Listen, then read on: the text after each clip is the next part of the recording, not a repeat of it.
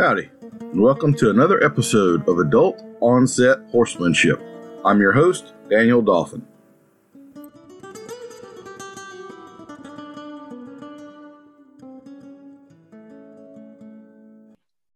This morning, our guest is Mr. Bruce Sandifer. Bruce first fell in love with the lure of bridle horses in his early teenage years, and he started working for some of the big outfits right out of school. He learned from everyone he could, including Ed Connell's books, and those were a big influence to him. He has spent time as a horse trainer and soon became disenchanted with today's show pen world, something he and I definitely have in common. He decided to stick to the traditional Californio style and began teaching people some years ago. He now gives lessons and workshops from his home base in Santa Barbara, California.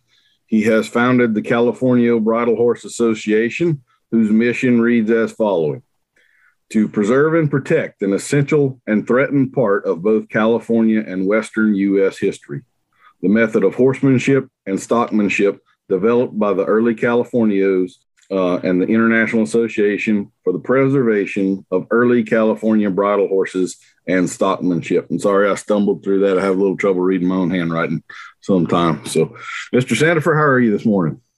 I'm well, Daniel. Thanks for having me on. Yes, sir. Well, I try to get the scope of the whole horse world out there, and I think you're definitely a good representation of the California style and traditions and so forth. So I'm excited to have this chat with you. Colt, we're in my office. I've got a sick son and several animals. Colt, cat, remove it now. This is where it's good we can edit. Every single time I do this, I wind up with a cat in here I didn't know about, and they wind up making a fuss. I don't know. Yeah, it never fails. As soon as you get on something like this, everybody in the world comes walking in. Okay, my apologies. So we start off every podcast with the lightning round questions just to loosen everybody up. So, Mr. Sandifer, what is your favorite way to relax? My favorite way to relax? Well, I like naps. Okay. That's a good one. Yeah, I know.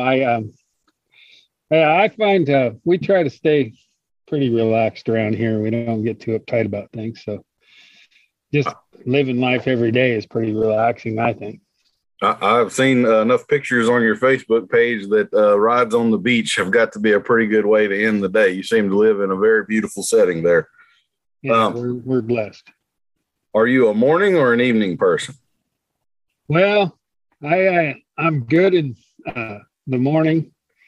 I like to get up early, but I'm not very good in the middle of the day, but at night's when I do my best thinking.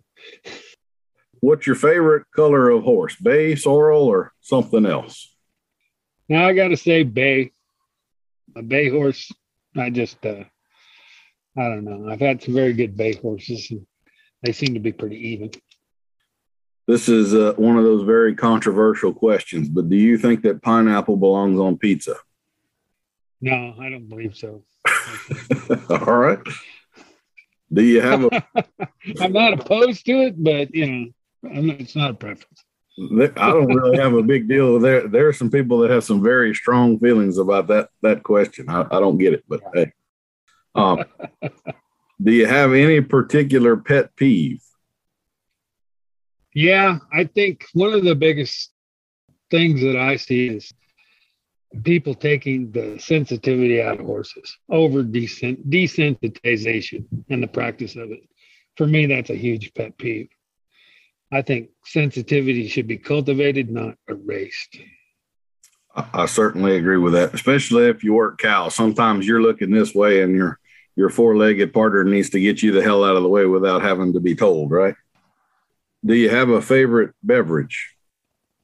A favorite beverage? Well, I'm a big fan of coffee. Okay. Do you drink coffee after the mid-afternoon nap? You like the perk in the middle of the day or just the morning time or what?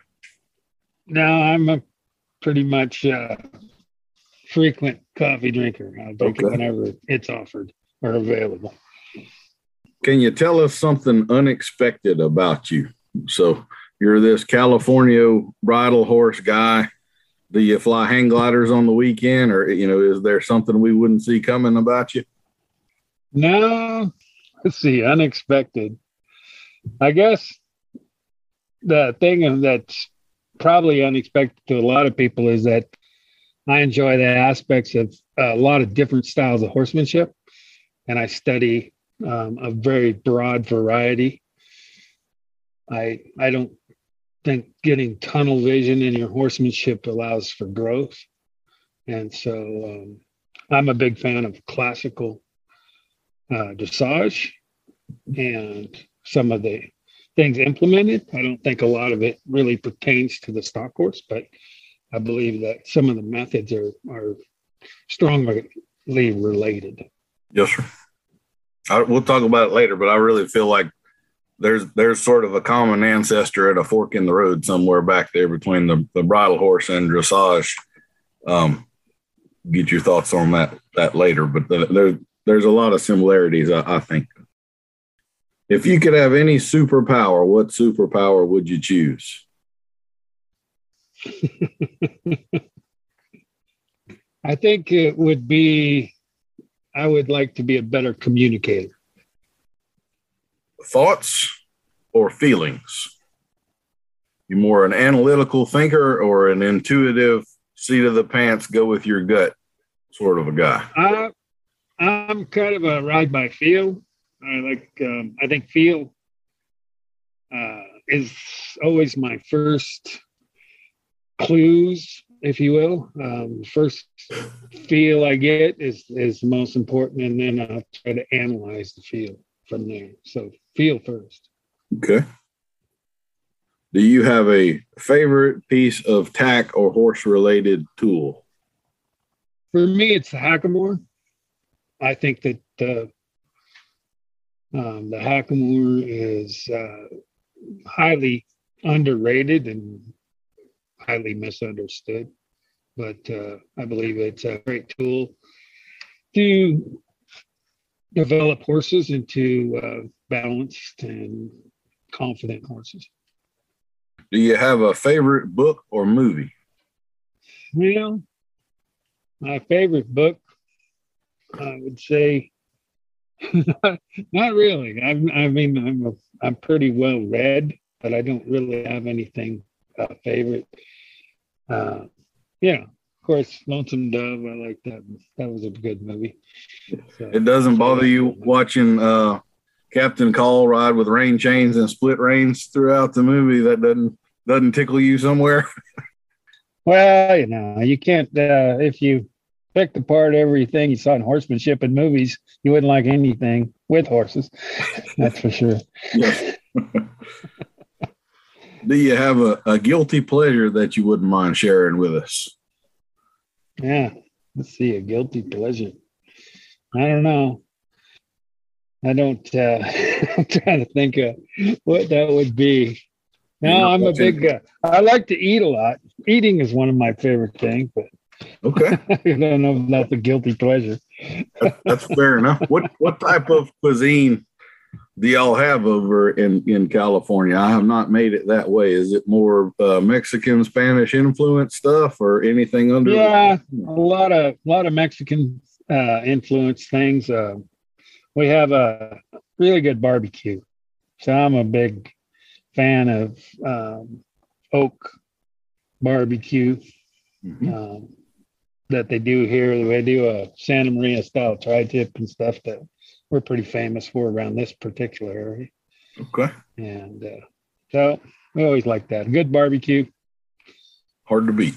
Can't beat that. What's your favorite dinosaur? My favorite dinosaur. Once you get to be about 8 or 9, no one ever asks you that anymore, so I thought I had to include that. No, that's that is an interesting question. I should know this. My partner has some young kids. They're always telling me about the dinosaurs, and I can't remember the names. You only remember like T-Rexes, so yes, I'll go with that. All right. And have you ever had a UFO encounter? Well, I won't say I've had a UFO. I've seen some strange things, Yes, sir. you know, in So, the night sky, but so I don't know if I've ever had a UFO encounter.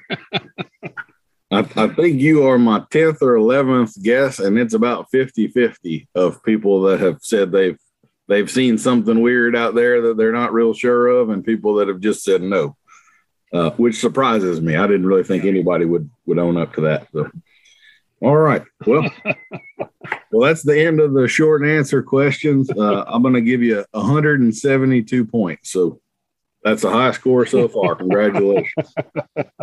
Oh, thanks. All right. Well, now we've loosened up a little and broken the ice.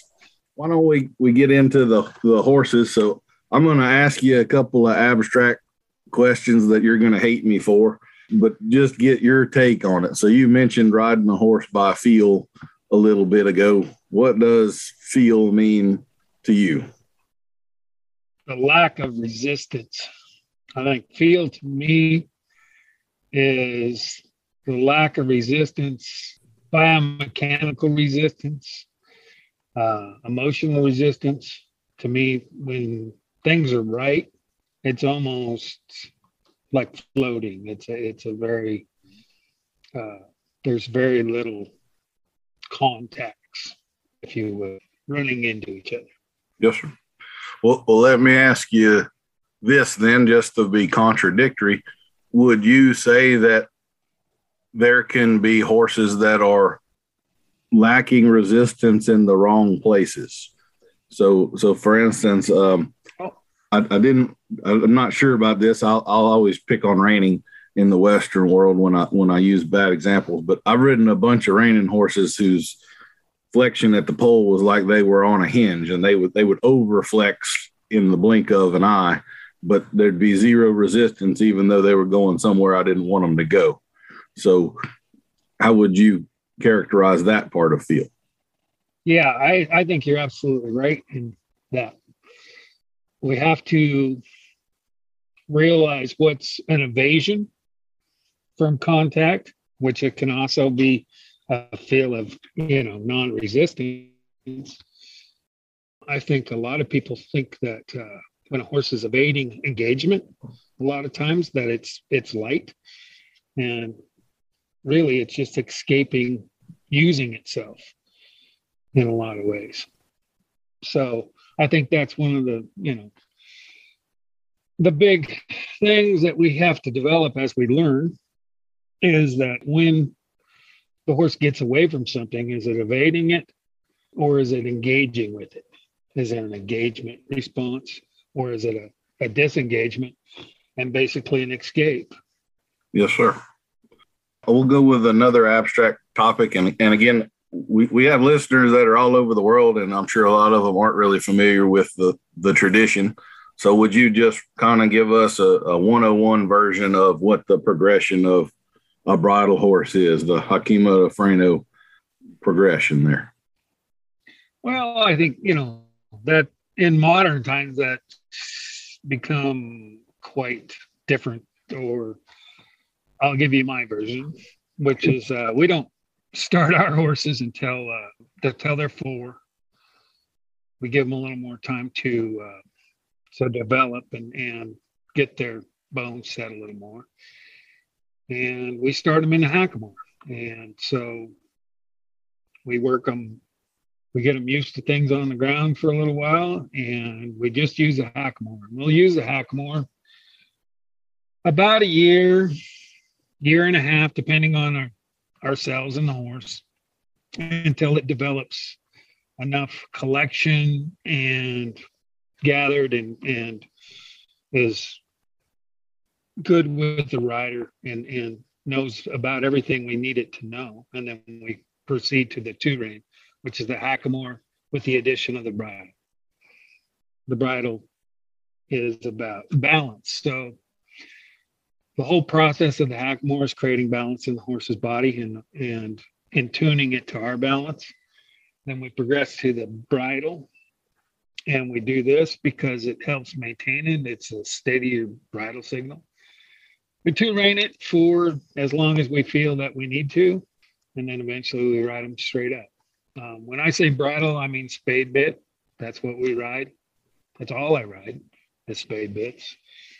Personally, I only ride Santa Barbara spade bits because I feel that they have the best solid neutral position and balance.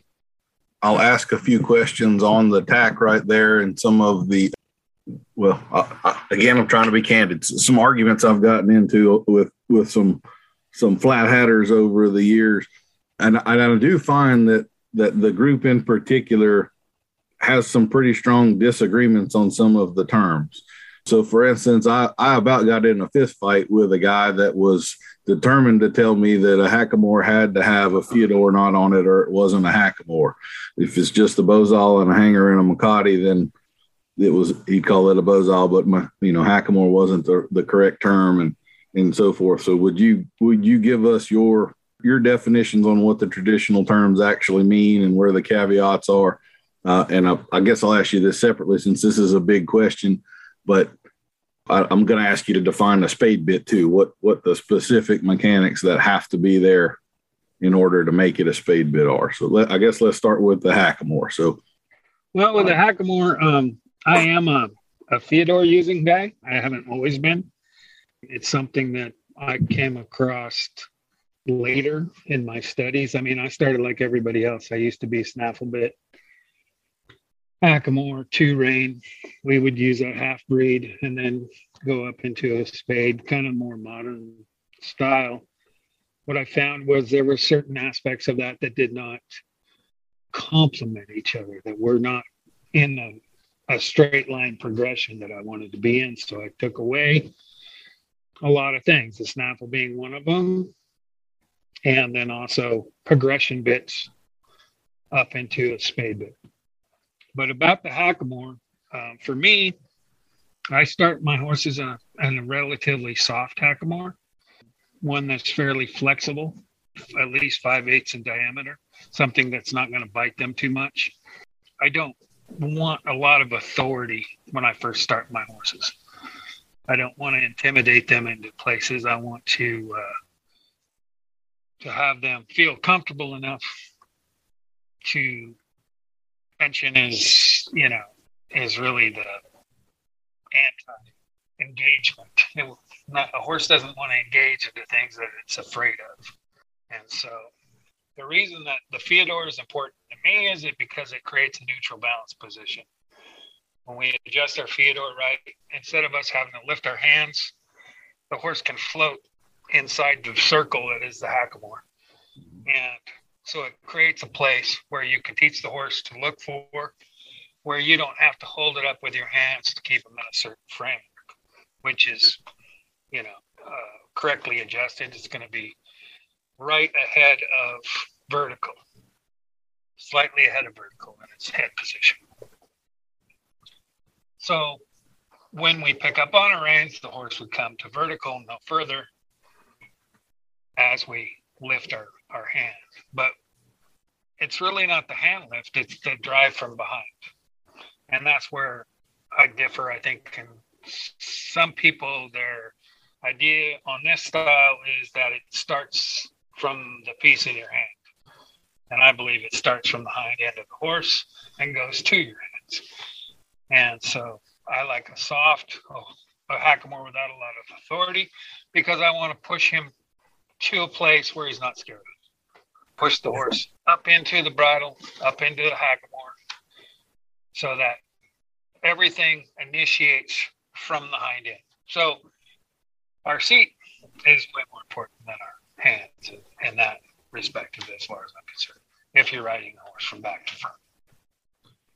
We had the Louisiana Equine Council meeting yesterday, and we had a guest clinician, Mr. David Carter, and he rode some problem horses. And I was standing next to a lady, and he was riding a horse that was having some real problems tracking on a straight line. He was going through the arena, the horse was kind of veering off and heading the underway and all. So a pretty green horse. And the lady kept commenting how little he was holding on to the horse's face.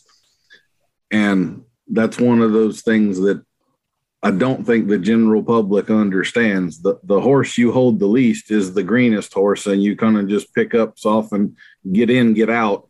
But if you're riding a young horse and you have contact on the reins 90% of the time, that is not going to go well in the end. You have to be building that relationship and very much with the get in, get out, or you're going to wind up with an uncontrollable basket case that's numb to the whole deal in the end. So yeah, I think that's true. You're going to have to be able to ride the horse forward and allow it to go places, and then guide it between the lines. I mean, basically, that's what we're trying to do. I think that keeping the horse in between both sides of our body, the reins, the piece of equipment you're riding, whatever it is, and being able to go someplace, that's got to always be the first step. So let's say that someone out there was interested in going and buying a Hackamore. What would be some of the options that they might have? Like you were talking about one that doesn't bite them.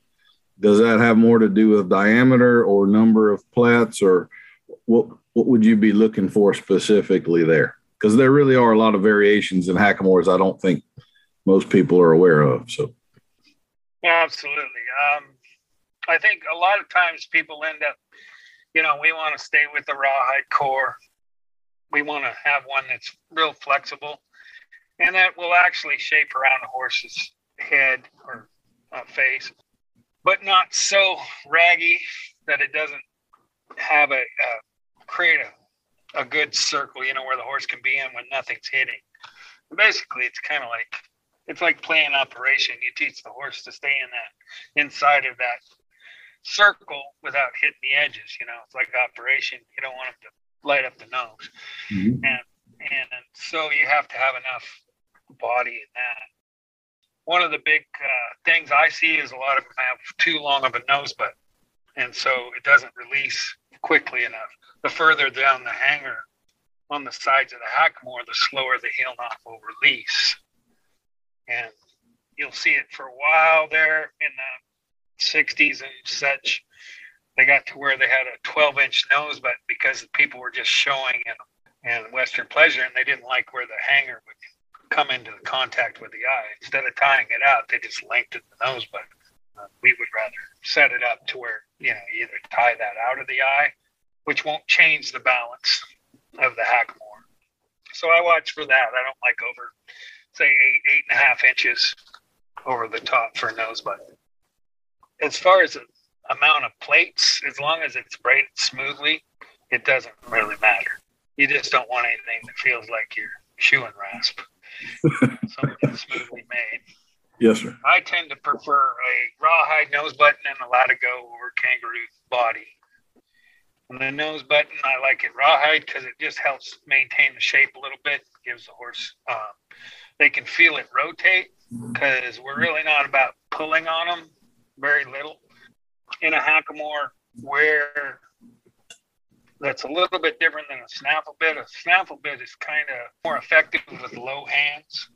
They tend to, that gives you a good engagement with the lower jaw of the horse. When you lift it up, it tends to lift off the jaw and into the mouth a little further. A Hackamore is not like that. It's a lifting apparatus. It's designed by ropers. The whole California style is a roping style. Well, to get to your horn, you have to lift your hand. And so if you have low hands, it's really hard to dally. And it's not good to dally above your reins. So it's a lifting style and instead of a pulling back. And we rarely try not to pull back behind the fork. Lifting in front of it, that's a different story. But it's designed to lift, so you want it to lift and release. The movement has more to do with the contact. As we know, it doesn't have enough force to really back a horse off. It can be created. You can intimidate them for a very small time, but you're going to run out of bullets pretty quickly, and you can't hang on. I feel like a lot of people try the Hackamore, but they don't have very good success, so they end up going back to the snaffle bit because it takes a lot more thought and care to be successful for any length of time in Hackamore. We have that issue in bits too. That's one of the reasons for that video that I felt it's warranted, because a lot of people do what I call fail their way through the bits rather than graduate their way. And they progression of failure. Exactly. They run out of bullets and then they need a bigger gun. And that's not the way it's supposed to be done. But I guess a couple other things with the Hackamore. You talked about the nose button and the material. What about adjustment on the horse's face? So you can go a little higher up the cheek or a little lower toward the mouth. Is that dependent on the horse for you, or do you? I know like Benny Guitron is pretty famous for liking it up pretty high. I think Al Dunning is that way. I've always preferred it a little lower myself. So where do you fall in that? Now, I fall in from the point where I don't go below the notch in the nose, and then if you run down the side of the top of your horse's nose, you'll hit a notch there, and that's where solid bone quits, and it becomes a, you in your video it shows the skull and those two little fine bones that come down there and split off, and so I like to stay at that notch or above, just because I don't want to be on soft tissue. I want it to rest on bone. You're less likely to run in there. And I don't ever want the horse to feel like it's getting, in any way, its air cut off. And the adjustment, I want it to come into contact. If you pick up on your heel knot, slightly past the point where it passes the center line, if you will, on your nose button, in within a half inch to 3/4 of an inch, I want it to start to hit the chin at that point, but have a good range. A couple of inches of range in there. So I usually, if I can stick two fingers in below, in their jaw, Makati in their chin, their jaw, that's usually a pretty good start. I may be a little looser on colts for the first couple of times. I feel they have to move their mouths and not feel restricted or trapped. They get a little claustrophobic if you have too tight. So you do need to take the conformation of the horse into account, and there are different sizes of bozals and so forth for a coarser made horse versus a finer made, like a little Arab or something like that. You could have him swimming in a bozal. Yeah, that's true. You probably don't want 5 or 6 wraps below your rein. Another thing I see is people putting, several wraps above their reins, and they think they're going to get some leverage on there. And if you're trying to get leverage, if you're trying to create force with your Hackamore, you should probably just not use Hackamore. It's not something. And a lot of people, of course, get confused with, Hackamore bits or mechanical Hackamores, and they think that's something that's, but those are they're just vicing the whole head vices. And so that's a whole different kind of Hackamore riding. Yeah, I try not to be real judgmental. I kind of figure if, you're an adult and you can make your own decisions and buy whatever you want and put it on your horse, but you definitely do notice there are certain bits and mechanics and so forth that you just never see a happy horse in, and a mechanical Hackamore is one of those. That is rarely a pretty picture to watch. It's normally pretty cringeworthy. What about, I guess, other things we could talk about? All bits I was going to say all pieces of equipment have a place where they can be abused or where they stop being a signal and start being a forceful thing. I tend to go err on the side of less force.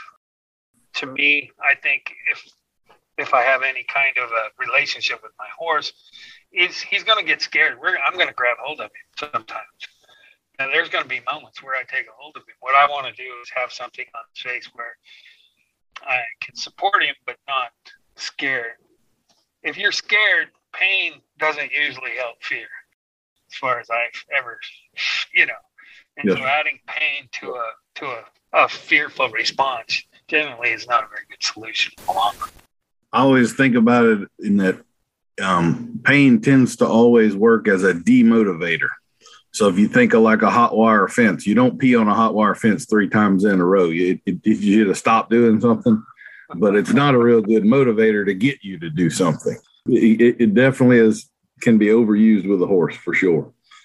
So another thing or two about hackamore is there's some changes in diameter that would typically take place. So you said you would start with at least a 5/8. So about the biggest we would ever find would be a 3/4 or so, and a 5/8 is probably the most common.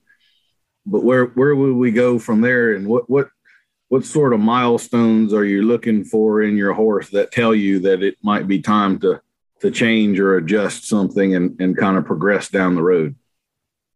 Well, we start with the heavier one, or the bigger diameter. As we know, the bigger diameter it is, the less bite. Doesn't matter what you have, the bits, whatever it is, a larger diameter, the larger surface area has less bite. And so we start with that because we don't want to scare the horse in the beginning. We want to understand what we're doing. Then we may graduate. So, you may start with a 3/4, and it really depends. It's more about weight. And the way that I do it is more about weight. I want that weight. So when the horse is out of position, out of balance with the hackamore setup, that it feels the weight. It's not enough to make it change, but it understands when it's out of balance. When a horse is correctly in balance, the whole weight of the hackamore rig is run on the hanger. Okay? When his head's in the right position, the nose button is not sitting on his nose, bumping up and down. It's just sliding off like a rock down a hill, basically. And so, and the heel knot is picked up a little bit, so he can get there and stay in that slightly ahead of vertical position. That's the weight. That's why I start with a bigger one.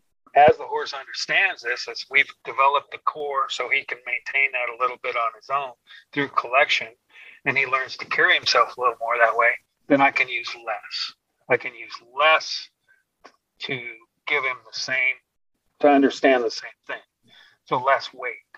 Weight is big, important, really important in the California system. The weight of the equipment amplifies the balance. Okay. As the horse progresses, it takes less amplification for the horse to find a balance point. And so we move down. You might go to a 1/2 inch. I have 3 hackamores that I use. You'll see these guys and they have different weights range. I have different range. If you get one that's a little bit dull, you can use a different rein, maybe a tighter rein, to get in there, draw a little bit and say, hey, don't push on me. Mm-hmm. But if that doesn't come through the body, it's not going to matter anyway. I use a 5/8, rarely a 1/2 inch, then a 3/8, and then I'll go to a 5/16 as my tutor. Mm-hmm. And so once the horse understands the balance, it doesn't take as much equipment. I think a lot of people are thinking that certain kinds of equipment are going to improve their horsemanship. And I think that equipment can either emphasize the horsemanship that you're trying to do or distract from it. And I try to use the California system the way that I do it. And I feel that this equipment works best with what I'm trying to create with my seat, with my balance in my seat. The way I use my seat is exactly like the bit balance. And so it's exactly like the hackamore balance. When I disrupt balance, that's a signal. I disrupt the balance that we're in what we call a neutral position. We disrupt the balance, and that sets the horse up for the movement. The release allows the movement, which is engagement. Disrupting balance is attention.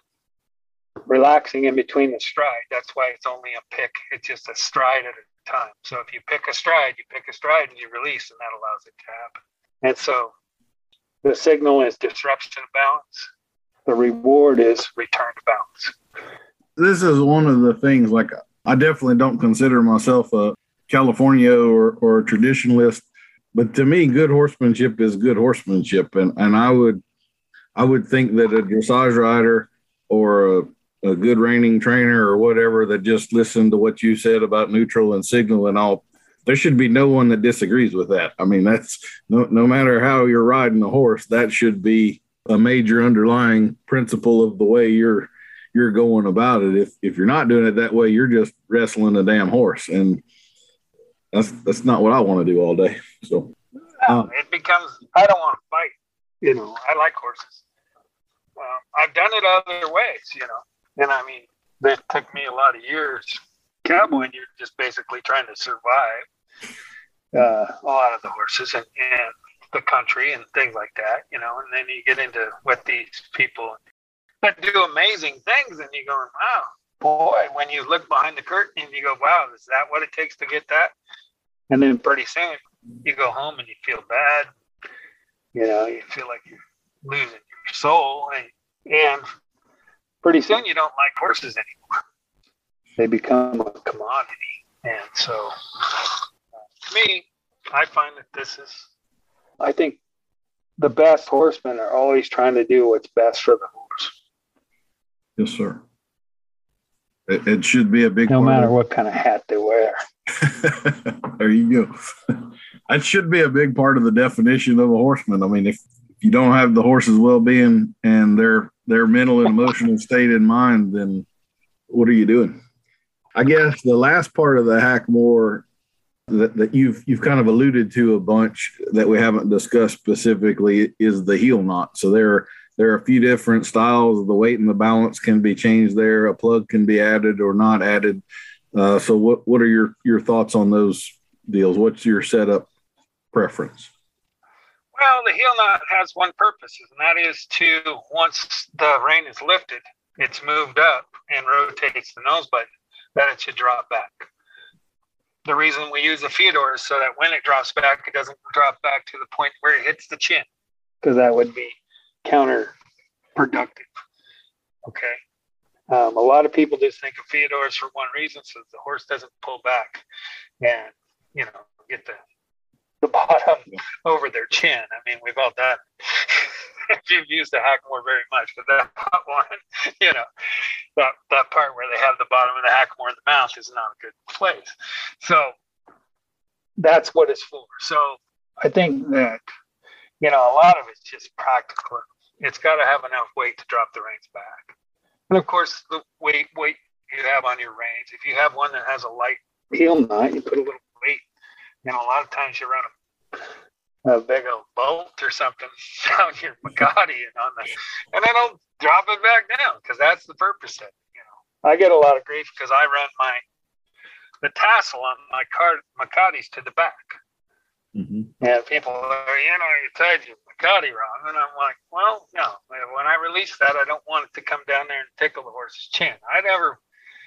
If anything that I can do to give the horse an excuse to be bothered, then I'm going to do that. You know, and I think that may break with tradition, but, you know, I think tradition evolves. It's just good sense. Yeah. I'm wholeheartedly with you. I ride snaffles more than anything, but like I put the slobber strap on my snaffles behind the rein for the same reason. There was a particular horse years ago that she was always a fidgety little mare, just moving her head around and could never get comfortable. And one day I was working in the round pen and I just had a bridle on her, just tied the reins up on the saddle horn and moving her around. And she stopped and was breathing. And I always liked her. She was a good-minded little mare, but when you put a bridle on, she just got fidgety. And I noticed the tassels on my string was tickling her whiskers, and that was the whole damn problem. I got it out of the way and boom, different horse. I mean, night and day immediately. I think horses are ticklish as all get out, and if you're tickling them, they're not going to be happy about it. So I'm wholeheartedly with you right there.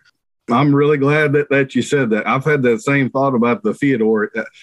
My introduction to using a Feodor versus not was self-defense, because I was riding around a bunch of guys that would love to ride up beside you, and if they caught you on a colt with a Hackamore, they were going to grab him and slip it off, and here's your first bridleless ride in a 800-acre pasture, you know. And so you put that on there, and now they can't. You at least have 3 seconds to defend yourself before they can slip it off, you know. But it does change things, like you say. Now the heel knot's not going all the way up to the chin and so forth, and I'm really glad we had that discussion. This is why I picked you, because I feel like you're a critically thinking guy, and just like you said, traditions can evolve, and any of those guys that were on the ranches 300 years ago, if they had come across a problem and found a solution that was a better way, they would have used it.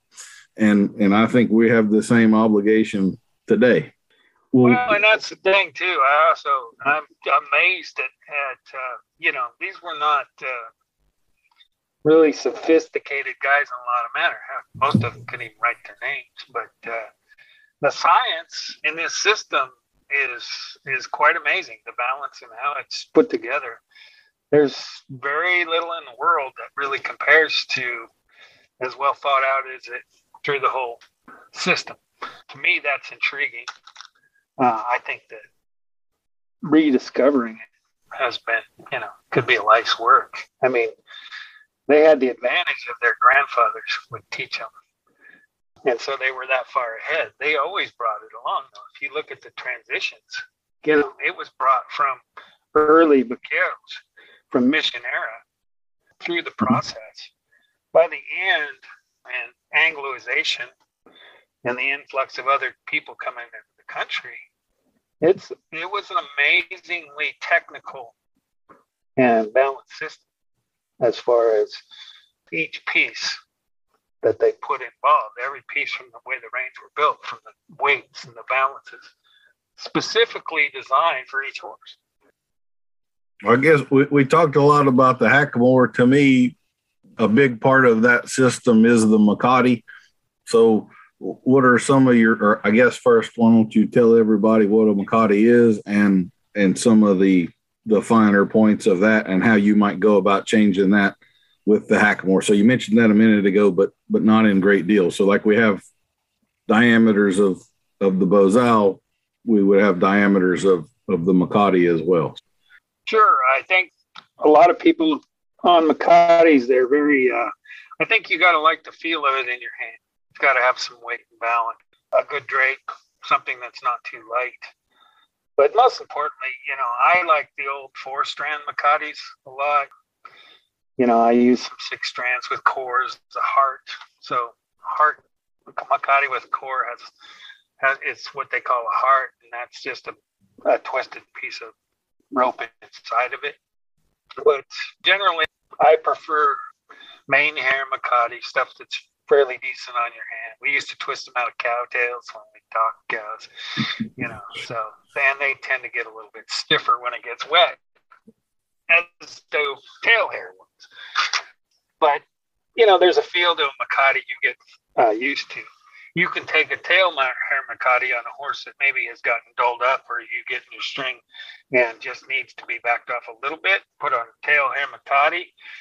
And as that horse sweats and it gets damp, it's going to get a little stiffer, and that gives you a little bit more emphasis on the jaw. It's a trick. And to me, a trick is used when we fail. But a lot of times we're not dealing with things that we create. We're having to deal with things that other people have created. And so to get that horse backed off enough that you can have a dialogue, sometimes that's necessary. I feel that we're not starting with a blank page. So sometimes we have to be willing to color a little bit outside of maybe what we want to do to get to where we can start. But Makatis, you'll hear it different. There's different weights and things like that, diameters. Like I'll use a 1/2-inch Makati on a 5/8 a lot of times if I'm going to rub. Yes, sir. Because it's easier in your hand, and it's not, some people, oh no, it's got to be the same diameter as the Bozal, right? But I think a lot of these, a lot of rules are designed by people that really don't understand the system. Mr. Sanford, I've just had another cat problem. So would you mind backing up to where you said that it's typically the same diameter and take it from there? Yeah, I think generally the Makati is the same. A 5/8 Makati goes on a 5/8 Bozal, but I think there's some room there as the horse develops along, and it doesn't need the weight of that. Instead of going down to a 1/2 inch Bosal, you can go to a lighter Makati. The horse understands where it needs to be better. I do this when I have to rope. I don't really like roping on my Hackamore horses a lot, but sometimes the job requires that. If you look at old pictures, which is really interesting, say from the 30s and stuff, I've had some very good mentors, and they show crews, and the guys in Hackamores and the guys in two-rein horses, not even carrying their riatas. Only the guys on bridle horses were carrying their riatas. They developed horses to a very high degree before they started putting them in positions where the horse is really going to have to work. These days, we don't have that luxury. Sometimes we have to just go ahead and do it. I'm not opposed to it, but I'm pretty careful about it. But if you have to do that, a half-inch Makati is a lot easier on your hand if you're backing a long rope, which we tend to back a little bit longer ropes than, say, a lot of folks in your country. Well, I'm one of the exceptions there. I've always been a long rope sort of a guy. When you probably don't know much about me, but I came up as a cutting horse futurity guy, 2-year-old man, and all cutting horse operations are actually yearling backgrounding operations, and that's how they're getting the cattle to work. And so that was one of my responsibilities, was doctoring the yearlings. And I always took it as a personal offense. If I ever had to chase a calf out across a pasture to rope him or something, I was not going to be happy that day. I always thought it was my responsibility to be a little slicker and a little softer about it. We were usually doing that off of the 2-year-olds. Anyway, I like what you just said actually surprises me, because to me, some of the lessons that a horse can learn while roping are that's part of the giving it a job and developing it along. They seem to really figure out some things when you're dragging and, all of that part of it. But that's, that's interesting. Sometimes history isn't what we expected it to be. So, well, I think, I'm not saying that a person, shouldn't rope and get your rope down on to do some stuff. I just think it should be in a place where you're not putting the horse at a disadvantage right away, because they can learn a lot of bad things roping, getting in jackpots and stuff like that don't go away for a long time. Mm-hmm. And so I think if we have the ability to introduce them to them in bite-sized portions, that's a lot different than going out and saying roping 50 or 60 calves into running or something like that, and where the horse gets tired and sore. In that process, they're going to get dull, and they're going to not be able to carry themselves in collection or to use themselves as well for that kind of time period. And so it adds a lot of things where they get to pushing, or we have to use a little bit more, get a little more handsy with them just to get through the day. But I think I'm not opposed to roping on them. I just want to keep it into chunks where, a lot of the old timers here, when they said the old time vaqueros, the real guys that had come up through the Rancho period after the Mission period, they said when they got done, they'd been in ranches that were taken over by Anglos, which was more about production. But when their horses got done, even their bridle horses, they just stopped. That was it. And they were like, no, my horse is, he's done what he can do today. Yes.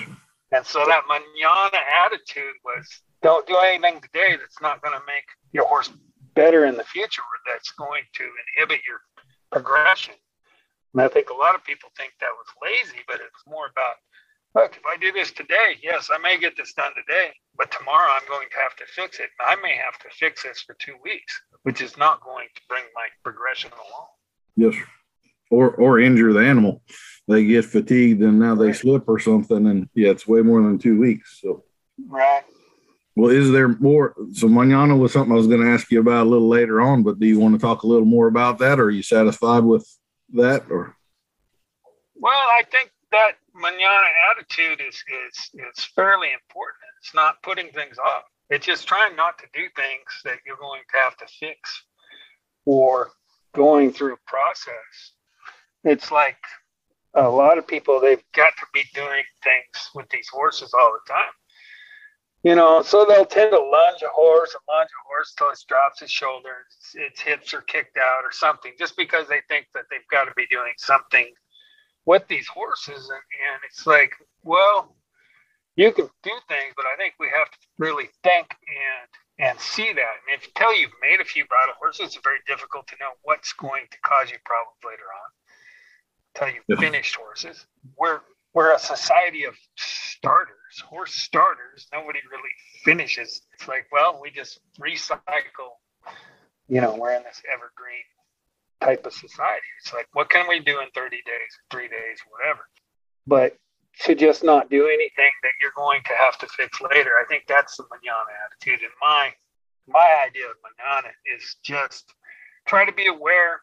What do I do today that I'm going to have to fix or maybe set me back later on? Yes, sir. To my mind, it's kind of like maturity. It's sort of the difference between the 50-year-old ranch hand that's thinking ahead and planning and setting things up and has an order that makes sense, and the 21-year-old that you're always going, why did you do that? That was supposed, just they're more in the way than they're helpful, They can't help themselves. Yes, I like the enthusiasm, but couldn't you have thought about that for about 3 minutes before you? Well, that was a lot of time on the Hackamore, and I'm glad we spent it. That was more than I was planning on talking, but I wholeheartedly agree with you that it's incredibly misunderstood and undervalued in a lot of different systems, and there's a good place for it. I had a cutting colt that was a little stallion, and he was kind of out of some of the ranker bloodlines and was pretty tough, and I wound up riding him most of his 2-year-old year in a Hackamore, and that wound up being just the trick for him. So like what you're talking about, I'm glad to hear you being unconventional in a few senses. To me, that's where mastery comes in. When you really understand all of the individual components and how they work, kind of, the rules. Now you also can recognize where you can break some rules to make things better and change things up a little bit here and there. And that's kind of where you progress from science to art, I guess. Like a race car driver, he knows he can take this engine and this transmission and change that rear end that's not supposed to go with it, but he can make it work. Now he's going to go even faster because he really understands the breakdowns of how the parts play together. Sure. Well, I think we have hit the spot where I need to do the sponsor for this episode. So our sponsor for this episode is the Unicorn Bit. Does your horse sometimes go too fast or not stop as quickly or as hard as you'd like? Does he often toss or shake his head or show other signs of displeasure? You need Dr. Silvertongue's Miraculous Unicorn Bit. Our Miraculous Unicorn Bit is made with a proprietary blend of metals, including meteorites from outer space. They are forged in the fires of Mount Doom and quenched in the saliva of Incan princesses. After passing inspection by our experts, every Dr. Silvertongue's Miraculous Unicorn Bit is then blessed by Druid priests. This bit will put the perfect headset on any horse with no skill or adjustments required on your part. They'll stop, turn, and still want cuddles when the ride has ended. Our Miraculous Unicorn Bit will also make the perfect pot of coffee, remove old wallpaper, and cures polio. If you are having horse problems, you don't need experience or expensive trainers. You need Dr. Silvertongue's Miraculous Unicorn Bit. We have special payment plans with approved credit. So thank you to that sponsor for this episode. All right. So we talked about the Hackamore. Let's get into spades, and I'm going to ask you first off, what specifically makes a spade a spade? What characteristics in your mind have to be present, or it's not a spade, it's something else? All right. To me, a spade has to have braces. That's a very integral part of the whole thing. I'm not a big fan of shorter spades. I like minimum of 4 inches tall from cannon bar to the top of the spoon. I want the most coverage. One of the big things about, we say they're a signal bit. And what they are is they're a slow bit, a very slow bit. Okay? A spade is a super, super slow bit. I noticed in your video you talked about slow hands being slow, giving the signals time to work. Most bits, as you know, right now in this day and age, they're built to engage the curb strap and therefore the pressure on the lower jaw and bars quickly. A spade is not designed for that. So braces, height, counterbalance, a strong neutral position. To me, is that when you lay that bit in your hand and you move your hand back and forth, that bit does not move a lot. It's not like a pendulum where it just rocks back and forth. It stays in a position. Depending on your horse, its conformation. I like mine at, let's say, 5 degrees ahead of vertical. And so that the comfort place for that bit to sit in the horse's mouth is ahead of vertical. And that's where it balances. That's where it hangs from the headstall. In the horse's mouth, it floats, so to speak. The braces shouldn't be too close to the bar. They need a little bit of distance from the cannon bar, but not so much the horse is going to run its tongue through there. What you'll see in most traditional old-time spades. I have a guy that he's also a collector, the guy that builds my bits, and he builds them on Merdueño patterns. Merdueño is the one that came up with the Santa Barbara style spade. Him and Jose Ortega, Francisco Ortega, who was the commandant of the Presidio in Santa Barbara. They became used around Santa Barbara a lot, so hence the name, Santa Barbara bits. The reason I like this is the counterbalance makes that solid, real steady neutral position. When you move it out of neutral, it returns to neutral very quickly on its own. Would you mind just stating real quick what specific aspect of, so the Santa Barbara is a cheek style. What specific aspect of the Santa Barbara makes that cheek a Santa Barbara? Well, it'll come down like any other bit, and then it has a bell or a crown, circle out the back. And so if you look at it, the progression in California was what they came from with Spain. What they still use in Spain is the Las Cruces, a straight cheeked bit that's very much like a pendulum. Las Cruces, and you see a lot of people are using them now. They used to have a lip chain or chain that would go behind the bit to keep it from rocking forward, when the horse went.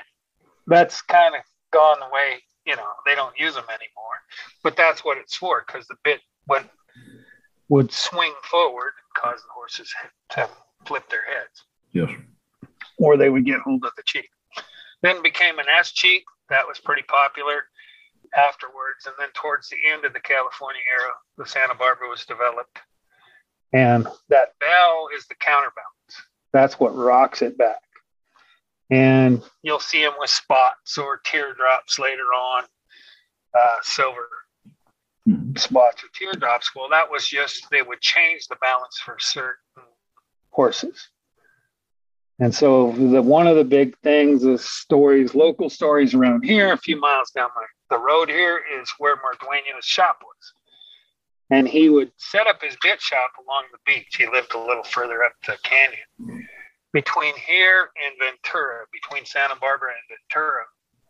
When the vaqueros brought their hackamore horses, they would ride between the missions to go work. They would stop at the beach there. It was a place where the tide would come up and they couldn't pass until low tide. He would watch them ride the horses. They went down, worked, and when they came back, he'd have a bit built for that horse when it was ready to progress with the correct balances. That's why you'll see a lot of little variances in different spade bits. We don't have that luxury, so we try to get a bit that fits kind of like a semi-quarter tree or something. It's going to fit the most horses that we ride. I do, on my horses, I do have specifically built because, that's what I do. So, but I don't have I'm not riding 50 horses. I also have the variances or degrees, very fine degrees. I do ride about 400 or 500 horses in my workshops throughout the years. Each year, we bridle between 60 and 70 horses first time in spade bit. So that's the important things for me in a spade bit is mostly it's that balance, where the balance point is, and that it kind of matches pretty similar to where the horse is carrying himself. Not as an unbroke horse. If you watch a horse at 2 weeks and running around a colt, I love to see a colt at 2 weeks because you watch they're perfectly balanced. They can switch leads, no problem. They're always ready to do the next thing, and they kind of carry themselves at that. So you can look at that and say, okay, find out the degree of that, and that horse, you can build a bit for that horse right then. It's after they developed in the Hackamore, because posture changes through exercise, through development, through strength training. Horses change, their conformation changes. Muscling, develops the body. And so where that horse is at the point where you feel he's ready for the bridle, that's the balances that you want to have built into your bit or look for in a bit that's built. So that's what I look for in a spade bit. And certain horses' weight can be an issue. You'll find that mares are a lot more that they need a little bit lighter bit. Horses that are more finished, you can go to a lighter bit. I think it's almost like if you walk around in leg weights, ankle weights all day, I like to start them in a little bit heavier bit because it's slower. The balances are slower when that bit moves because of the weight. It keeps things slowed down, but it also has more signal to the horse. And then as the horse develops, its posture changes, I'll go to a lighter bit, just like the Hackamore progression. And so a lot of times in my really finished bridle horses, they'll have a fairly light bit. That's just how a horse reacts to. It takes a while for horses to learn to pack these bits, to learn to carry them, right? Yes, sir. They have a lot of surface area in the mouth, so there's a lot of metal there. But they need to learn how to hold it because it's more weight than a lot of bits, sometimes up to 2 pounds. A bit weighs up to 2 pounds. A lot of people freak out, and they're like, well, they're so good in the Hackamore, why do you put a bit on? Well, the bit just refines it. It allows us to use less to develop more. Less movement, less signal. When you get with a Hackamore, there's quite a bit. It's a real flexible system. Well, this is a more rigid system. It's just the horses learn to color in the lines. We fine up the lines. And we to work in a little more detail. So that is the process of the two-ring. The horse knows how to carry itself. We still keep a Hackamore or Bosalita underneath, and we start putting the bridle on. A lot of people put the bridle on and hang it and do all kinds of things. I'm not a big fan of that. It's the first bit our horses have. I think that should be, noted, is that we haven't put other bits. It hasn't had a snaffle. It hasn't had any other bit in its mouth until it's spayed. And just like a snaffle bit, when you first put it on, they're going to fidget around like you saw in one of your videos you showed. That horse is going to mouth around and figure it out. I find that they don't do any more like that with a spade bit than they did do a snaffle. They fidget and fart around, And so having some great care and having that horse very confident in you to where you can help settle it with the Hackamore helps. But generally, I can work with it maybe 3 or 4 days on the ground, leading it around, whatnot, and then ride them. I do it pretty slow. I start everything, things that they know. It's almost like restart. I mean, basically, the horse knows and is comfortable with you being on its back, but you're basically starting over. Yes, sir. It goes a lot quicker than originally. But, we give the horse time to learn to pack that.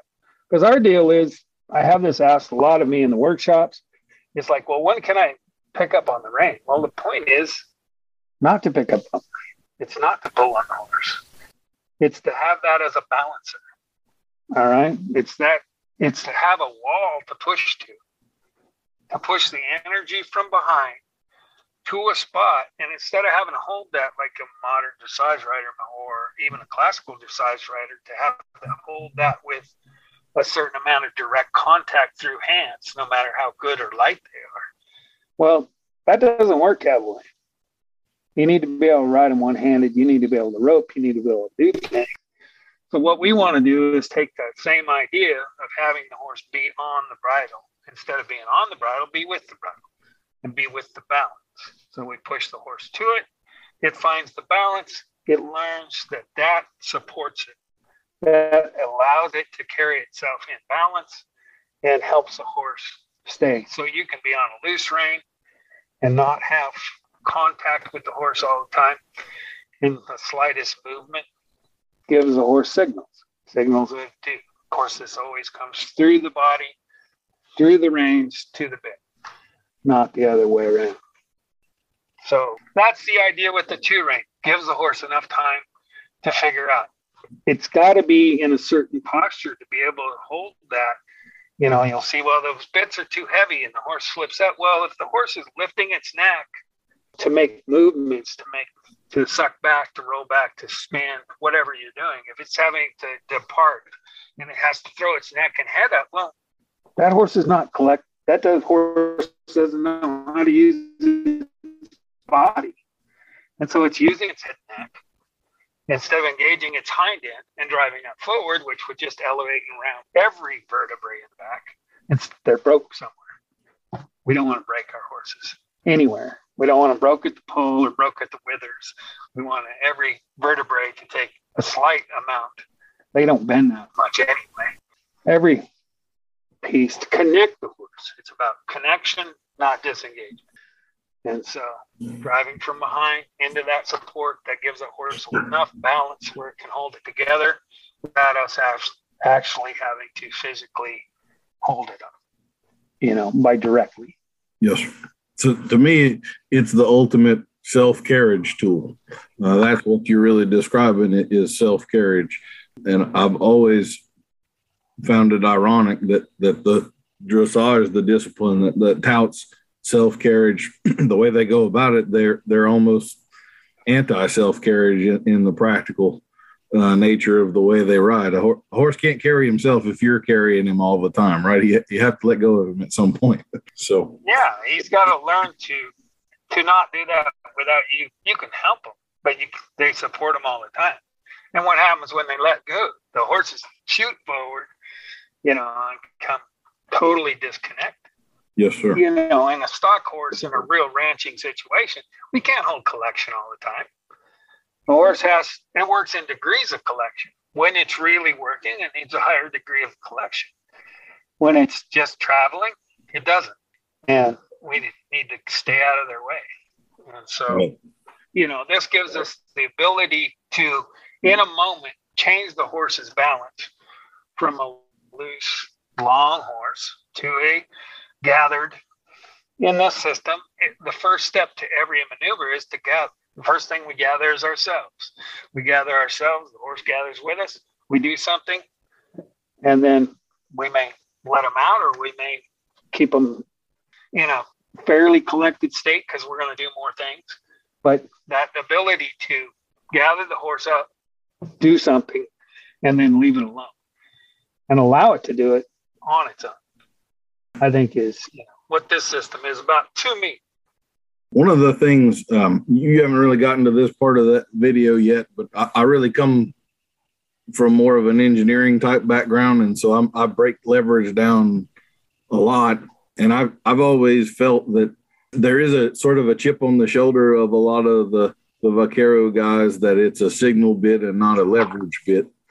And I certainly understand what they mean by that.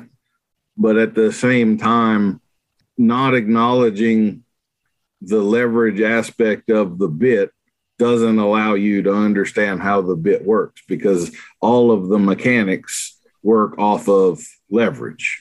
It's the reason that the signal exists. It's the single easiest way to change quickness or slowness of action in a bit. It's what the balance comes down to. All of that is dictated by the mechanics of levers. And that may be a little more of an analytical look at it than what most people want to do, and then that's perfectly fine. But like if we're building bits and we don't understand that race car mentality about what putting this rear end does, then there's no way that we can fine tune a bit or anything because we don't know what adjusting this does. The science of levers goes all the way back to Archimedes 400 years before Christ. He wrote the first mathematical textbook on it. The levers were used building the pyramids. So the math of it and the physics is ancient. It's not new or cutting edge by any stretch of the imagination. So to me, like, well, it's provable. It's science. It's mechanical science. Yeah. And so it's something that's a consistent. You can't consistently say about feel, which is what most people talk about a lot. Is feel. Well, yeah, feel is great, but if you don't understand the mechanics of the piece of equipment you're using, the actual mechanical facts, yes, sir. These aren't things that have black and white. They're really straight. And so understanding these things, like you say, what makes it quick? What makes a bit slow? The distance between where the curb strap and the cannon bar are located. It's no different than, using a breaker bar where your leverage point, where you put your log, the further up that is, the slower that's going to be, the less power it will put on one point of contact. Yes, sir. And so, I get that too. We try to use it. It's used as a signal, but it definitely has there's a leverage or a contact aspect to it, which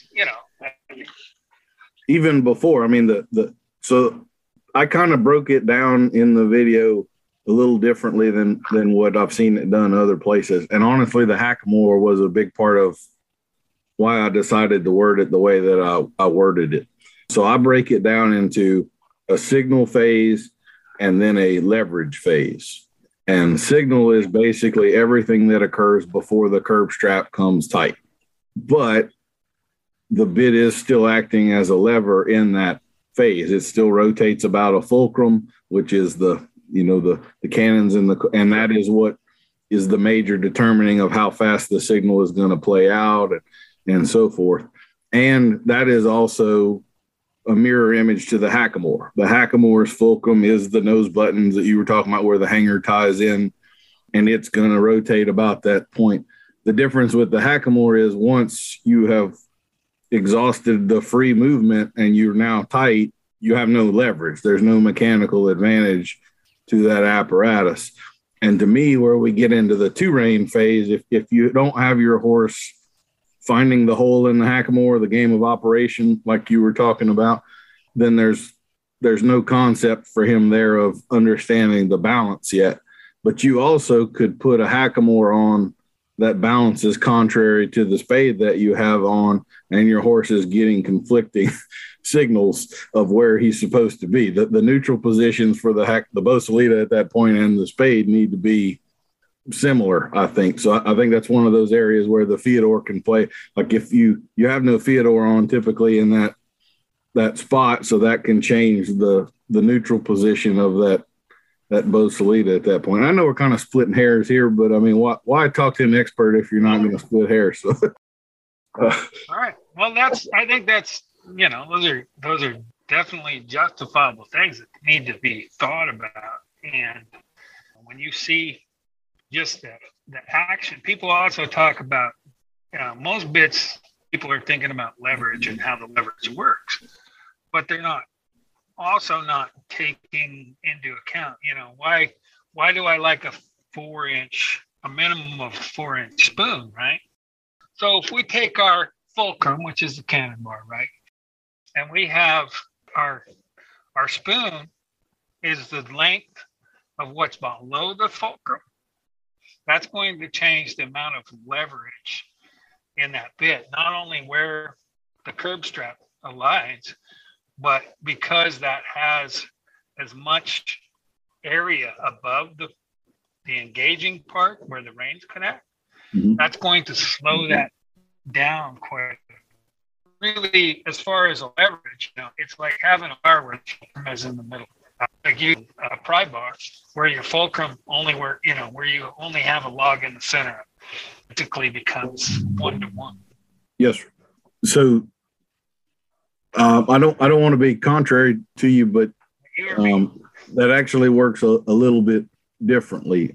So when we get closer to a 1-to-1 ratio, like with a taller spoon, that actually speeds up the action of the bit. And I would suspect, there you are. Okay.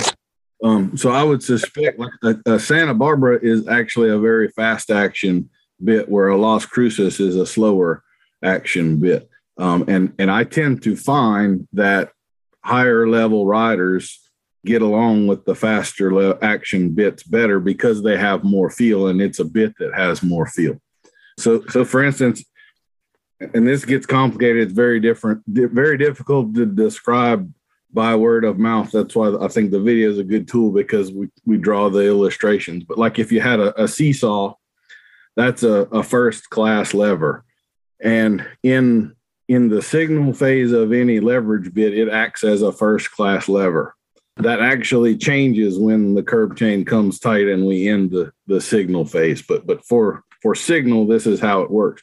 So if you envision two kids on a seesaw and they're both 10 feet out from the fulcrum, that's a 1-to-1 ratio. The same weight would be lifted. If one of those kids moved in 5 feet and we now have a 2-to-1 ratio, the distance that child would be lifted would be half the distance if he's on the outside. So if we're looking at the arc of the circle and so forth, and that's essentially where our signal comes from. So if you vision the seesaw moving up and down like this, one half is the shank of the bit, one half is the purchase or the port. If we have a 1-to-1 ratio, the shaded area that it would make when it moves would be equal. But if we move that kid in 5 feet, the shaded area on the short side would now be or actually a lot less than half as large. So I feel like that's probably why you like a Santa Barbara, because you can do very, very subtle hand movements and you still get a lot of shading with the seesaw in essence. So again, I'm not trying to be contrary to you, but there's a very consistent mathematical relationship there as to how the speed of action works. One of the places that gets more complicated is when the curb chain comes tight, the center of rotation for the lever actually changes. So it moves to the top ring of the bit. The head stall and the curb chain essentially immobilize that point and rotation stops. And now the place we're putting force is on the cannons of the bit or the bars of the horse's mouth. And it actually becomes mechanically a second class lever at that stage. So there's a significant shift in the physics that occurs whenever we get into the leverage phase. And one of the reasons I think that's, again, we're splitting hairs, maybe people don't practically need to know this, but mechanically speaking, that lever becomes more powerful the way you do the math. So if you had a 3-to-1, let's say an 8-inch cheek with 6 inches of shank and 2 inches of purchase, in the signal phase, that's a 3-to-1 ratio bit. But when it transitions to a second class lever, when we actually come tight, actually becomes a 4-to-1 ratio bit. So if you pull 10 pounds on the reins, you don't have 30 pounds in the horse's mouth, you have 40. It becomes 25%, a third more powerful than people realize, which again is a lot easier to express in a video than it is just talking by the mouth. So like the Las Cruces, I'm not a real big fan of that cheek style either, mainly because of the balance, because it does put a horse on the vertical. And as soon as you take up any slack on the reins, he's going to get behind the vertical. And there's a whole host of reasons why I'm not a fan of that. But I consider that more of a parade style bit. It's pretty to look at, but for riding in rough country and having a horse watch cattle, it's not practical in any way, shape, or form. I want to ask one question on that. Why would you think Las Cruces would be slower than a Santa Barbara? typically because it's a higher leverage bit, it generally has a longer shank. If it doesn't, if the ratios are the same, then it's not. But just typically what you see, it tends to be a longer shanked bit. Yes, sir. Generally, the mouthpieces, at least on the old ones, they were built at vertical. The balance point, or where it would lay without touching, was vertical. And like you say, would get them behind vertical when engaged. I think one of the aspects, like you say, rotation has so much to do. Once we make contact, it's the rotation has that. And one of the big differences I find in California bits, or at least spade bits, was the braces. And that's where I think some of the the importance of braces is the horse can control rotation a certain amount. And that's one of the reasons I think that it's very misunderstood about hands with the spade. If you just take a hold of the reins and pull back on a spade bit, I mean, you might as well pull on their tail. It does not have, like if you take a half breed or you take a regular grazing bit or anything else, and you get a hold of them, you're going to have a lot more feel that horse getting behind the bridle. It's very dull. They have to be to feel for the signals, because the horse can stop the rotation. If the horse takes a hold of that bit, it's supposed to allow the horse to take control of the bit. And I think that's one of the misconceptions of a spade bit. It's not about creating more control. It's about allowing the horse to protect itself. And so, as you know, roping and riding, and especially this country, is very steep. Coastal California is very steep and very rough country. And they went through this process. And one of the reasons I started teaching was I was like, it wouldn't make much sense. Let's do this. Let's go through this whole process. So we're going to start the horse in the hackamore so that we don't hurt its mouth. We're not going to put a bridle in its mouth until its mouth is fully set, until its teeth are fully developed, all its jaws fully developed. We're never going to put anything in its mouth. And then we're never going to lead the horse by the reins. We're not going to do all these things to protect the horse. And then we're going to put a bit in that is harsh. Doesn't make any sense, does it? No, sir. So then we're going to put something in. So we're going to go through this very long, slow process. And then at the end, we're going to put this vicious piece of metal in their mouth. Mm-hmm. And so what it does, though, it does allow the horse to protect itself. The horse can take a hold of it and it can stop the rotation. And the reason that we have to have good hands is if you hang on it, the horse will learn to protect itself. Just like the hackamore. If you hang on a hackamore, you don't have anything. The horse will just learn. It's just a piece of rawhide. I don't care how much authority you have in your hackamore. If you just hang on it, they just take it away, and they'll hold on to it and push into it. There's not enough force. That's the downside of this style. The upside is that you can push the body up to it without fear. Is that you can drive from behind, you can drive the motion up the horse. It has enough wall to catch that motion and create that collection, but not so much that the horse gets scared to. It's pretty hard to drive a horse to something that it's scared of. You have to use a lot more force in your impulsion to drive a horse to something that it's afraid of. Yes, sir. And so you end up having to use whips or whatever, It's the being on the hot wire fence principle again. You don't approach that fence quickly. You're always drawn back. It bit you. So the spade has so much surface area, like you say, there really isn't a sharp bite to it. And I'm sure you've had to do this too. But if you do get a horse that has been ridden with a lot of contact in a spade bit, there's probably nothing that can dull one like that and take all of the sensitivity out of them, because they're so dull to so much signal that it takes a Mack truck to get something done at that point in time. Yeah, they do. They will lose their sensitivity from that bit. And then we come down to the thing of, then you come down to that point where you either have to start over and develop that horse's sensitivity to your movement of your body, to the seat movement, the change of that. far as I'm concerned, our seat and that bit don't work any differently. We have a neutral position. We have a position that's easy that goes with the horse, and then we adjust from there. To me, that's the most important. It's also the hardest thing to teach, as you know. People, what's in front of you is easy. What's behind you and underneath you is a lot more difficult to associate into riding, and especially into teaching, because most people just want to deal with what's in front of them. And we get a lot of head and neck movement. I mean, how many horses you've been on, you can pull that head and neck anywhere, but their feet are not, their body is not coming through, right? Yes. To me, that ties in with the bad feel we were talking about earlier, like the vertical flexion. The head and neck is on a hinge, but it's loosely going in without resistance in the wrong direction. It wasn't connected to what it was supposed to be connected to. Right. Well, you talked a little bit earlier about the conformation of the horse's mouth, and I do want to get into your clinics and stuff here. So I take it in your clinics, you are frequently bidding horses up for the first time. Is that correct?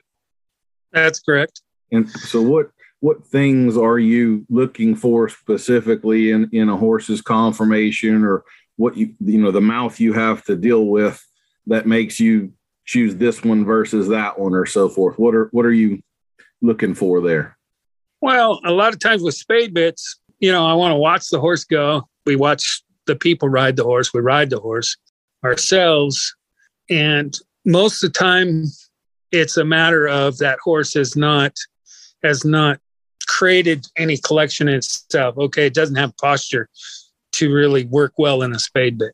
And so we try to help people determine, let's see, have you developed any collection, any of this posture to where the horse can carry something in balance, right? A lot of times if it's just hanging in their face, that's not a bridle horse. So the horse has to develop that posture.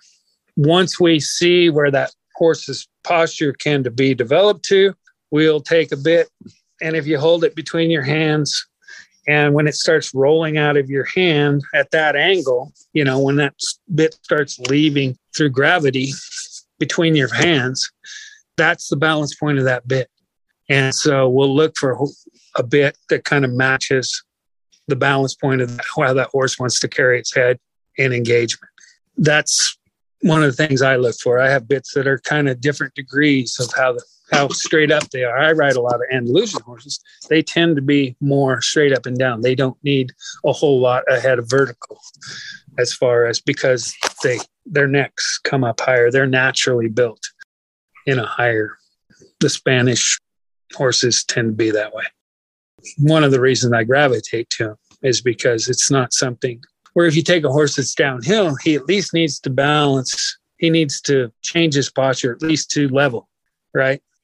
So he needs to be reaching out far enough with his hind feet in his movement, whether he's loose or gathered, that he's not traveling in downhill. He's done, we're adjusting the front end load from, on a Spanish horse, it's probably 60-40. On a lot of quarter horses, probably 70-30, that downward push, how much weight they're carrying on their front end. We need to adjust that.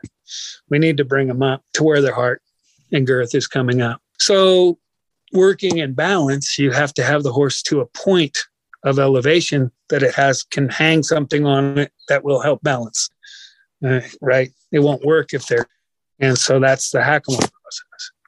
And so a lot of the times when a person has reached that level, then we'll talk about putting them in the bit. And a lot of times we'll do it, maybe beforehand, so the person has time to prepare and order the right type of bit.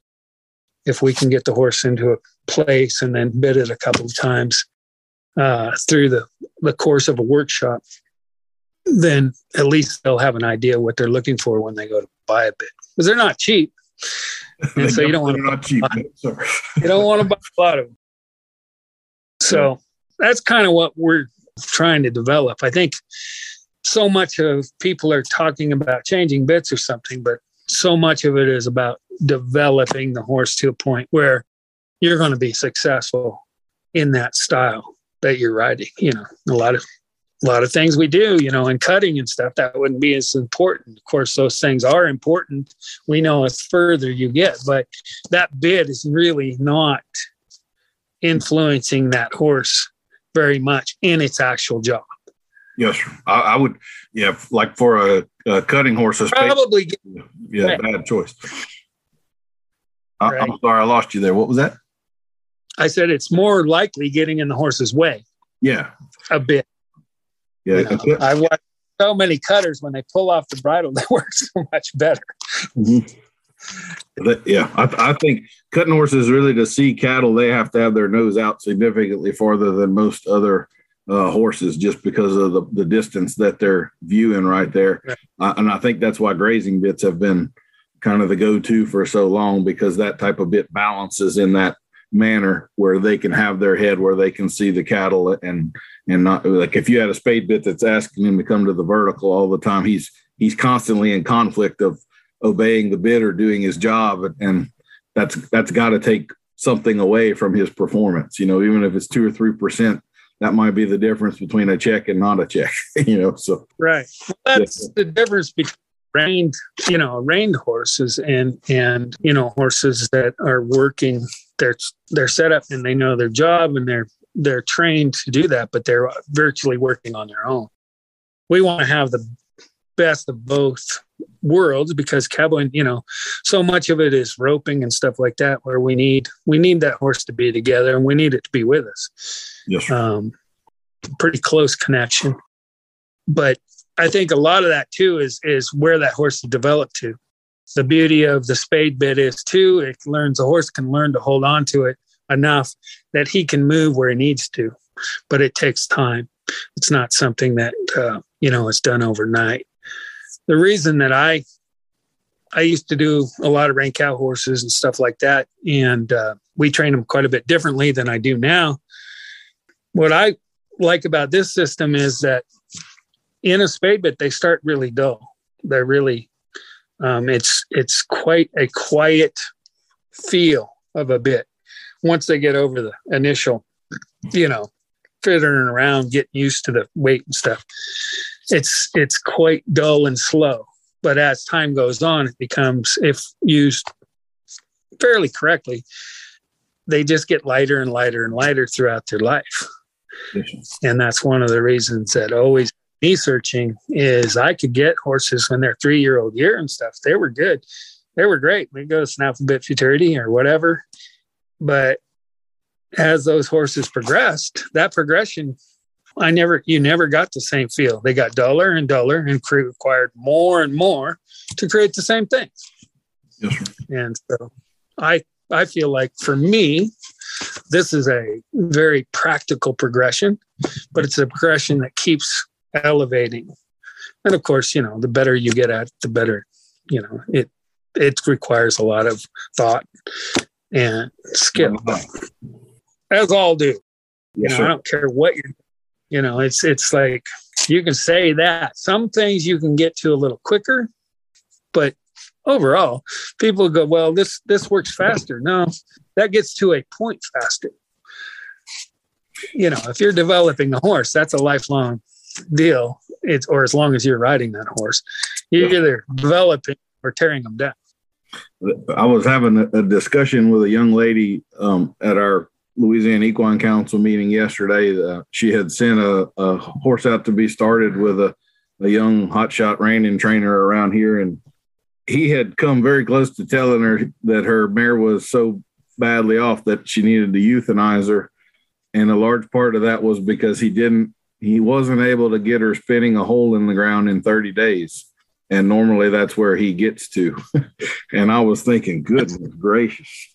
I mean, I'm sure I could do that if I wanted to, but I don't want to. That's what I learned right there, is that guy's not riding a horse for me. And he I don't want him working for me either. If that's even a goal that's in front of him, is 30 days they need to be spinning a hole in the ground. He needs a little and more. That's it.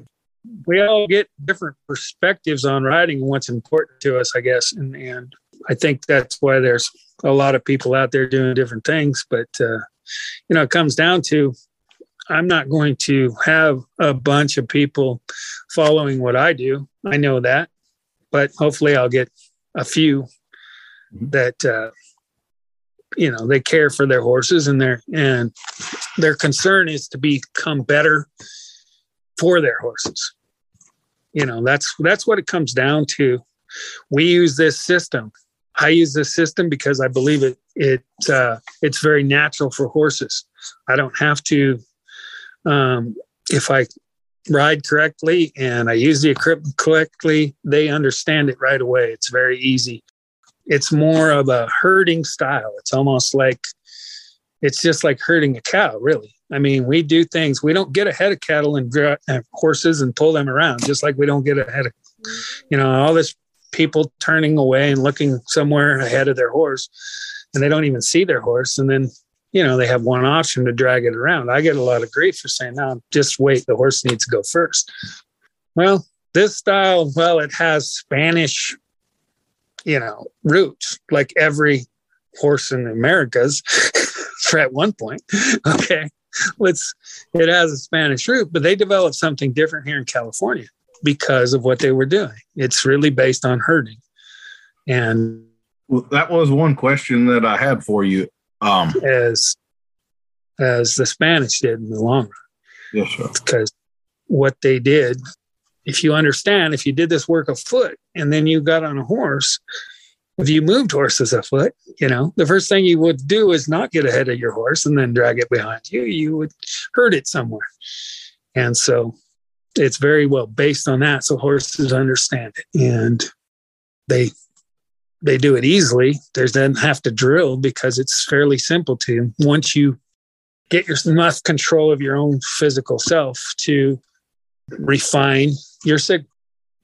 One question that I had for you there, what does go back into the history, and most of the time when I ask a question, I think I have a pretty good idea of the answer. This is one of those I have no idea where this may lead, but so I know from my cutting roots, when I was still doing the apprenticing in the late 90s and early 2000s, and let me pause. I have a dog problem now. Colt, you let him out so he quits whining at the door, please.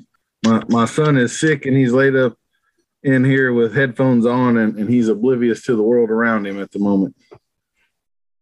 Oh, he doesn't have COVID, does he? I think it's just a cold. I think people can still get the cold and flu. But, yeah, they still exist. I think so. Okay. So what I was going to say, when I was in the apprenticing stages in cutting in the late 90s and the early 2000s, that was sort of a period when we were starting to have an influx of California trainers moving to Texas. And what I always felt like in that point was you would see those guys come, and most of the shows in cutting, the big ones anyway, are at Will Rogers in Fort Worth. And so you're working Texas cattle. And the feel that I always had was that the California guys' horses were used to working softer cattle. And when they came to Texas and they had a little more Brahman influence, a little grittier cattle that would challenge your horse a little bit more, their horses just weren't used to that, and they would get a little bit lost.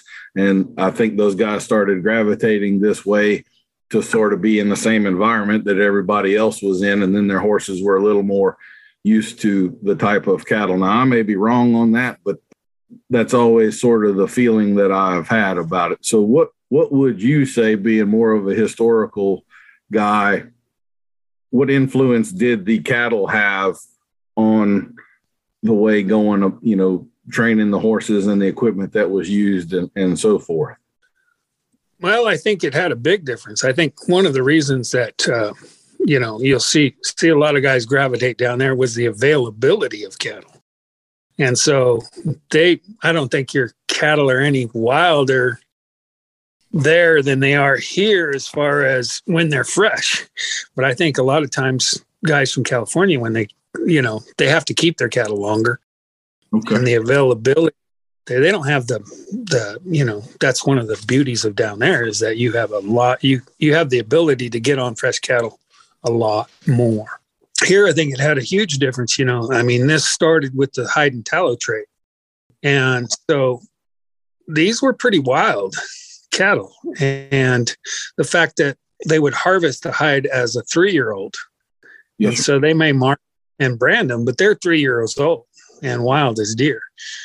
And so the effect was a lot different. And a lot of things, one of my mentors, Ray Ordaway, they had a different style of cutting, right? It wasn't a head-to-head cutting. And so historically, they would work side to head, right? And outside, you'll end up doing that a lot more. There's not the ability of fences, so it's ride to the stirrup in a straight line, create a partition between the cow and the herd when you're sorting something out. And so it's a lot more ride the cow, your stirrup to their head type of riding, a lot straighter than head to head, which is more of a sandbox. You have a bigger area to cut things. So you've got to stay in more straight lines. Plus you're outside and you don't have good ground. Right. So it tended to be a lot more about the horse going someplace straight, stopping hard and rolling back over its hocks instead of getting down low and pushing off its front end. And so your hind end, that's what developed a lot more, I think, in California, and was less specialized. A cutting horse on slick grassy ground doesn't do very well. Yes. If you're outside and you're on, and here the grass is slick when it's wet, but it's really slick when it's dry. Okay. That's not something I would have expected. Yes. It's super, on hillsides and stuff. When you're down here, you slide down these hills. I mean, it's very kind of a slick area. So a lot of that front end push off was not. They need to rock back on their hocks and roll their front end around. And so it's a different style of riding. And I don't know if that had an influence. I think cutters, they're probably following the people that are winning at cutting. And most of those were in Texas. And so there's no doubt that while I don't think cutting is as fad driven as some of the other disciplines like reining, for instance, there's no doubt that what it has evolved into is less than practical in all aspects. I am fortunate. All of the trainers that I worked for were kind of cowboys first. And so like we were using the 2-year-olds to doctor cattle. And I mean, they would open gates. I mean, they were kind of ranch horses first and then show horses as they develop. I know there are some other trainers out there where their horses never leave the arena. I actually had a customer that brought one for me to tune, and he got there a little bit early. And I didn't have the cattle up yet. So I said, well, just hop on your horse and come out with me and we'll gather the cattle. His horse had a complete and total nervous breakdown out there in the pasture. He had to get off of him and lead him back to the barn after I had pinned the cattle. And the thought to me, this horse had won about $10,000. How you could train a cutting horse, show horse that couldn't walk into a 20-acre pasture and pin a few heifers just blows my mind. But apparently someone managed to do it. So, I think the ability, sometimes show horses often lose the ability to do real jobs. That's one of the things that's always been important to me. I was cowboy. I was it for a long, long time.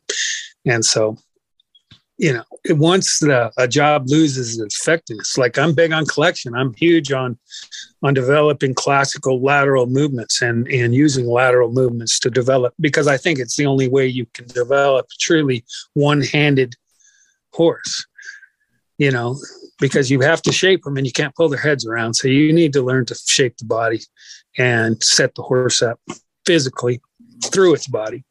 But, a lot of that collection can be a two-edged sword too. I mean, that's, you can over collect and that horse loses function. Yes, the ability, it becomes to where it's just too spring loaded, if you will. Airs above the ground are great unless you need to do something, and then airs above the ground are very efficient. So, yes. the ability for the horse to be able to do that is great, but you have to keep it in a practical sense. That's the one thing I've always tried to do is you got to keep it real. And to me, always it's about the practicality. I'll try to protect my horse and bring him along as good as I can, but when stuff needs to be done, it needs to be done. Yeah. And so that horse has got to be, it's got to learn to take a joke and be a little forgiving. Yep. Because stuff happens in real life. And, we can talk all this fantasy of what we want, but as we all know, we're going to pull on horses. Yeah. We are. The ideal world, and then there's the real world. Yes, sir. And people get a lot of that. That's what you hear, especially in the California style. Everybody's looking for this mystical. I mean, it's not a Walt Disney movie. Horses are horses. They do funny things, And so, in real life, things will happen. It's just try to minimize those as much as you can. I mean, that's my philosophy on it. And we're all in a learning progression, or we should be, hopefully, because if you didn't, why would you do this so long? Yeah. No, I've been doing this time, and it's like, if you're not in a learning progression, you might as well do something else, something that makes money. Because as you know, you can be really successful in the horse business and not make anything. Yes, sir. Because you're usually working pretty hard to break even most years, and COVID definitely didn't. The overhead is back to what you said a second ago. I'm not going to name him on here, but one of your counterparts I like to make a little bit of fun of. To me, he gets pretty big into the welfare of the horse side of things, and I'm kind of thinking the whole time. And yet, in your living room, you've got a huge painting of a horse roping a bear, and that was not, where was welfare of the horse at that moment? So, but yeah, there's certain things, It's like, if you're really that into it, are you going to rope a cow? Mm-hmm. And when it comes down to it, I mean, it's a job. It's about keeping things alive. Our whole deal is stockmanship can be done, but it's for the benefit of it. And we have events, but they're to develop skills to where you can be better at it. And maybe, everything comes out a little less scathed. And so keeping the stress down is very important. But you know what? Life has stress. It has tension. It has things involved in it that eventually they're going to have to learn to cope with, at least on certain levels. And that's the defining characteristic between one that's green and one that's broke. The one that's broke can handle the rough spots too. The one that's green, you're not quite sure what might happen here in the next minute. So, well, I just have two more questions. I know we've been talking a long time. When we had done the pre-phone call about this, we talked a little bit about some of the physical differences in the horses then versus now, and the bits that you would find and mouth width and so forth. So would you talk a little bit about that? I kind of call BS sometimes when I hear these guys that say they're riding a 150-year-old bit. I'm kind of wondering how the hell they put that on a quarter horse, because it's probably an inch too narrow, So what are your thoughts? Well, there is quite a bit of difference in the bit sizes. I actually have a bit from the 1890s that I ride quite a bit. But it was a wide one. I don't know what it was built for, but it's a wider mouth. It's got about a 5 1/8 inch mouth on it, and I ride it in an Azteca horse who has a fairly narrow mouth, really. But what's strange is the bits had the width of, a lot of the old bits were 4 1/4, even a 4 1/2 wide. They looked like they were on ponies or something, but they weren't. They were horse bits, and generally a cheek was not over 7 inches, so they weren't quite as long. A lot of times on a 7-inch cheek, you'll have a hard time not having their chains in your mouth. Nowadays, horses just have longer mouths. But what's amazing to me in studying a lot of them is that where the braces connect to the spoon was sometimes 2 1/8 inch wide there. Well, most horses now, if you measure in there where that mouthpiece could fit comfortably inside of the premolars, because that's where most of these bits only reach to the premolars, it's not going to work. That horse is going to have that bit in its teeth all the time. And definitely some changes in the physicality, much bigger horses with different mouths and palates. And I think a lot of that has to do with different feed. If you look at California saddles here, we have some great museums in Santa Barbara. Mm-hmm. And the Santa Barbara Carriage Museum, you go look at the saddles. I mean, they're so narrow, they wouldn't fit anything we ride, unless it was a thoroughbred off the track, maybe, as far as width. But they didn't feed any hay. So during the big drought times here in the 1870s, they lost thousands of horses. They were running herds of horses off the cliffs into the ocean to save grass for the cows. Yes, sir. Different times. Yes, sir. You got to do what you got to do sometimes. Hard choices and hard men. Well, I guess that tips another. A lot of people tend to think of the Wade saddle, and I believe you do ride a bunch of Wades as a traditional type of a saddle, but I think it was actually invented in the 1930s or 40s. Yeah. It's not as conventional. So what are your thoughts on that? Do you tend to ride Wades more, or do you have some different styles? I do. I ride Wades, and they're based on an old saddle. They're based on a Visalia style saddle. Basically, the only real similarity is that they're A-forks. Yes, sir. And so what they have is a little more bar coverage, so it dissipates weight in a larger area. And the center of gravity from your horn is lower than, say, an old A-fork. They would be pretty tall. Yeah, those guys are using fairly skinny horns and rawhide ropes. So you're not dallying off on, you would say, a lot of people using rubber or cotton or something like that. These ropes, you have to almost continuously dally to keep something stopped. If you watch the guys in Sonora, even to this day, they dally on brass with riatas, and they're, it's continuously keeping wrapping. Things are going places. And we still use that. We still run rope, but the bigger horn base gives you a little more control, a little more ability to stop things. But that tradition is still basically the same. And so for those aspects is why I choose it. It also, the seat can be built. I want the center of my body, the center of my seat, maybe the seam of my jeans to be my balance point. And so I want a saddle that's built with that pocket in mind. The center of the saddle is the lowest point. That just depends on, you can build any saddle like that, but the Wade seems to work. It's a little narrower. If you're riding all day, it doesn't quite split you as much as like an association or something like that. So it allows you to be a little more comfortable, in my opinion. That's the reason I choose them. I don't think, if you're going to be Visalia, you'd be more of a 3B traditional saddle. And a 5/8, those guys, they rode a 5/8 or a center fire rigging too. So that doesn't fit on modern horses either. When you put hay in their bellies, then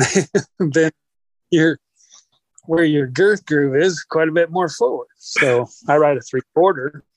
Things change and adapt to the animals we ride. So when we say about tradition, I'm looking at the principles of the science of the riding. That's the tradition that I follow, or what makes sense for the gear. It's not really written down. If I want to study classical dressage, I've got 1,000 years of literature I can go through. Yeah, it's great, different writers and stuff. But if you want to do this, there's nothing written by the actual people. Yes. Well, like you said, a lot of them or Mexican California vaqueros, right? California has 3 phases: Spanish California, Mexican California, and Anglo California. Well, there's not much written from the guys that actually developed the tools, but you can see how the tools work. And then what I did to learn to change from what I did from, say, Rein cow horses, I just reverse engineered all the equipment and how the equipment worked with a steady balance point and signal. Then I tried to develop that in my seat and my body. And when I did that, things started working the way that I'd always imagined they could. Yes, sir. I guess that would be the last question we had alluded to earlier about sort of the fork in the road of dressage and the vaquero style. And to me, that's kind of the Doma Classica versus Doma Vaquera. Yeah, I'm sorry, I'm having a senior moment there. And to me, also, there is, and again, this is something I don't know the answer to, but there was a period, and there still is a period, of having the Goroka pole and more fighting type of cattle.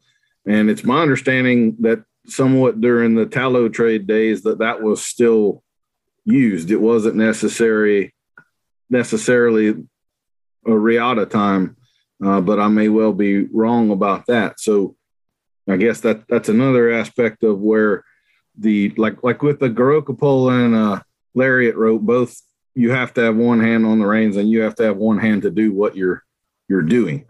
In dressage, even in the classical dressage, there are loads of videos on YouTube of Nuno Oliveira doing piaffe with one hand on the reins, and he may have a cigar or something in the other, and he just looks like he's just chilling out on a Tuesday afternoon riding a horse. It's not nearly as uptight as some of what we see these days. So do you have an answer for me there of specifically when that fork? And I know it's probably not like Tuesday, the 7th of February, 19, or what, but what are your thoughts on that? And am I wrong about the Goroka and the tallow trade, and it stayed across the pond, or what? Well, the Goroka was, primarily used when Spain came to New Spain and conquered Mexico, New Spain, which is Mexico now. A few things happened. What happened was, at one point, all cattle were owned by the church. Okay. During the mission period, all cattle were owned by the church, one brand. As more people came to New Spain, they started giving grants, and grants were to individuals. And so there was open range. And what was happened was they used the Goroka with a hockey knife. But with all these brands, there was a big deal on how do we separate? How do we keep things separate? Because basically, once you hawk one, it's done. The deal is done. And so, as they developed these herds and they ran in common, and branding became a thing, roping was developed. So the development of that came from that. Okay. So there was no roping before late 1500s in New Spain was developed. So horns developed on saddles, and then we became, a roping society. That's where it all started. As it moved up into California, the Goroka is pretty much gone. They didn't have maguey. So if you look at Mexico, right, the primary ropes used in Mexico then and today were maguey. Well, maguey doesn't grow up here. So it's a grass fiber that they were making the ropes out of. So it's a right. It's grass. It's the same plant they make tequila out of. It's agave, a type of agave. So the maguey plant, that's what they would build ropes out of, twisted out of there, or horsehair. Horsehair was used often for roping back then as well. So once that developed, first they were tied off. Then they developed horns on their saddles. If you look at every different Spanish colony, it's a little bit different. In Argentina, they never changed. In Chile, they never developed past that being tied off. They still rope, but now they're still tied to the tail or a cinching. As it came into New Spain, they developed horns on saddle. That became a much more efficient way to handle cattle in bigger country. That's the other thing you got to realize is the size change. Up in California, because they didn't have the maguey, they switched to rawhide. So braided rawhide ropes, riatas, that's what we use, la riata, where lariat comes from, la riata. Right? Yes, sir. So, and with a riata rawhide, there's no way you can be tied on. That has to be because it'll break, right? So the dallying and all. Well, you have to be pretty careful. A lot of people, they used to even tie on with rawhide ropes, They run them through the fork. Even in early rodeos in Salinas, you'd see vaqueros would go there and do steer tripping with rawhide tie. riatas. Yeah. A riata can take a lot of pull. It just can't take much of a jerk. Yeah. Yeah. Okay. So that's hence the running of the rope. You can't just throw your slack in the air and pop something over. So that became kind of the thing. And here, they didn't have a lot of metal for a long time. It was quite a trip to come into Alta California. So there wasn't a lot of metal. So when they eventually brought the indigenous people into working, it was against the law, for one thing, to put them on horseback. So they were breaking Spanish law when they put indigenous people on horseback. Because you got to remember the native people they came up through were the Comanche. Those are the people through, as they moved north, pretty warlike tribes. In California, you had a whole different vibe here. There's that laid back California thing that started long before we got here. They were way more relaxed because there was plenty of food, right? It all comes down to how much food you can produce. So if you have a mild climate where you're not having to fight for everything, things grow, things thrive. And so that developed through there. And that's where it became more, the garrocha was dispensed with.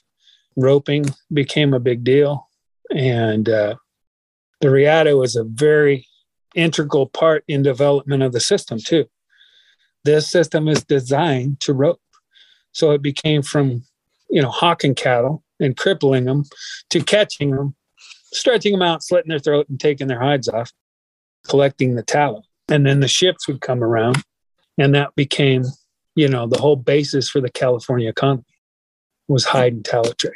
And so that lasted for a long time. And most of the missions during the mission period ran, between 18,000 and 25,000 head. There was 21 missions. And so hundreds and hundreds of thousands of head of cattle. And so it was kind of the perfect storm for creating stock horses. Yes, sir. And, but everything developed from the hackamore to the bit. And that's important because I think the bits were developed from the way the hackamore worked, not vice versa. Well, I definitely, everyone appreciates the spade, but the hackamore is it's a part that should be more visited, I think. Anyway, that could be a whole other episode. We could just talk about the hackamore, I think. But anyway, we may be the only two that find it interesting. So. The hackamore process really is amazing, and how my goal has always been, if I could get a horse as light in the bridle as I do in the hackamore, because it's amazing how intuitive and light that horse gets to you in the hackamore. And the process of bridling, sometimes it's like, we talked about cutting horses earlier. It's until you stay with it long enough. And most people don't have the patience to stay with a bit long enough until it really develops and does what it's supposed to do. It's frustrating because you had something better and then you kind of take yourself backwards a ways. But once you hang in there, you actually get to another level, a higher level than you ever were in the hackamore, and it's more sustainable. Yes, sir. I think I've probably taken up enough of your time on this Sunday. I certainly appreciate it. Is there anything we didn't touch on that you'd like to get to, or you feel like we just knocked it out of the park here, or what? Well, I think we did, we got a pretty good gist on everything, I guess. Okay. And so it's one of those subjects, it's like any horsemanship. You can go on and on till you're picking the pepper out of crap. And then I think sometimes we get lost in the dissection. Well, let me ask you this. This is just one of those questions I have that I don't mean to offend you, but let's say that you brought a horse into a spade bit, but you weren't traditional. Like let's say you threw a snaffle in there at some point, or you did maybe start with a half breed and work your way up or something. Can you still call that a bridle horse in your mind? Does that change things, or? No, it doesn't. I think technique is something that's developed by individuals. I think it It's more about, how that horse looks and how it works with itself. Mm-hmm. That horse is working like a bridle horse, and I can see that it's doing its job, and they're getting along well. When it comes down to it, that's the bottom line, most important thing. And so some people, I don't think through history, like I say, Ray Ordway, who talked to me, said, some guys were just amazing in the hackamore. Some guys were really great in the two-rein. And sometimes they were only good in the bridle. And so a person finds that degree where they can communicate the best with their horse. I don't have any problem with that. The only time I have a problem with it is when they're, abusing the horse to get there. Yes. I think, I don't care what you use, you can use a piece of baling twine as far as I'm concerned. If you're getting done what you want to be done, we all have I teach a lot of people that you want to achieve a certain thing, a certain level in a certain way. And I think to go for that, you have to commit yourself to doing it that way for a long enough period of time to become good at it. When I get to that level, either I'll be dead or maybe I'll look for something else. I don't know. Right. Yes, but until I get there, I'm going to continue doing what I do, because I've never found anything personally, and I've done things a lot of different ways for many, many years, that I can feel it in the horses as much as this. I think there's something, and that's why, we go to this effort to try to not let it die. I think if it may never be mainstream, but I think at least people need to see that this is it's a good way to work with horses and keep it alive enough that I think there'd be some few people practicing. It's like everything else, it comes and goes in popularity. Yes, sir. In fashion, things come back into fashion. It was gone for a long time. And especially, I think this balance aspect of it, there's a lot of people using the equipment, but doing it like you would use something else. Mm-hmm. They're not using the equipment as it was designed to work. I suddenly just thought of another question that I wanted to ask you. This may offend you, and I'll say it in the video too, but there are lots of things that I love about the spade bit, the idea, the balance, the amount of signal that it has. The one thing that I am torn on is the cricket. And the biggest part of that is because some of them are so dang loud, it just irritates me. No, not all of them are. I remember vividly the first time I was ever physically around a spade bit. I was probably in my early 20s, and there was a guy that had just gotten one, and we were gathering that morning, and he was 500 feet off to my right, and I heard that damn cricket all morning long, even though he was that far away. And I was just like, oh man, if I were on that horse, I'd want to go cut that thing out of there. And I've been around some other ones that were older and kind of broke in, and, they weren't nearly as loud, but this thing was loud.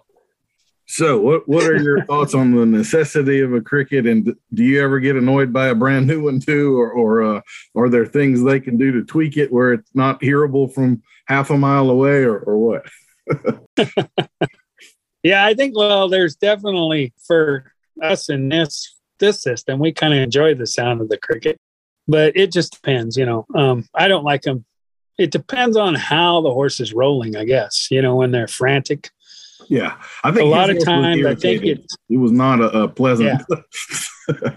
No, when they do that rapid thing, it's irritating, and sometimes it is noisy. You'll sit there, especially if you've got 15 or 20 people around in bridles.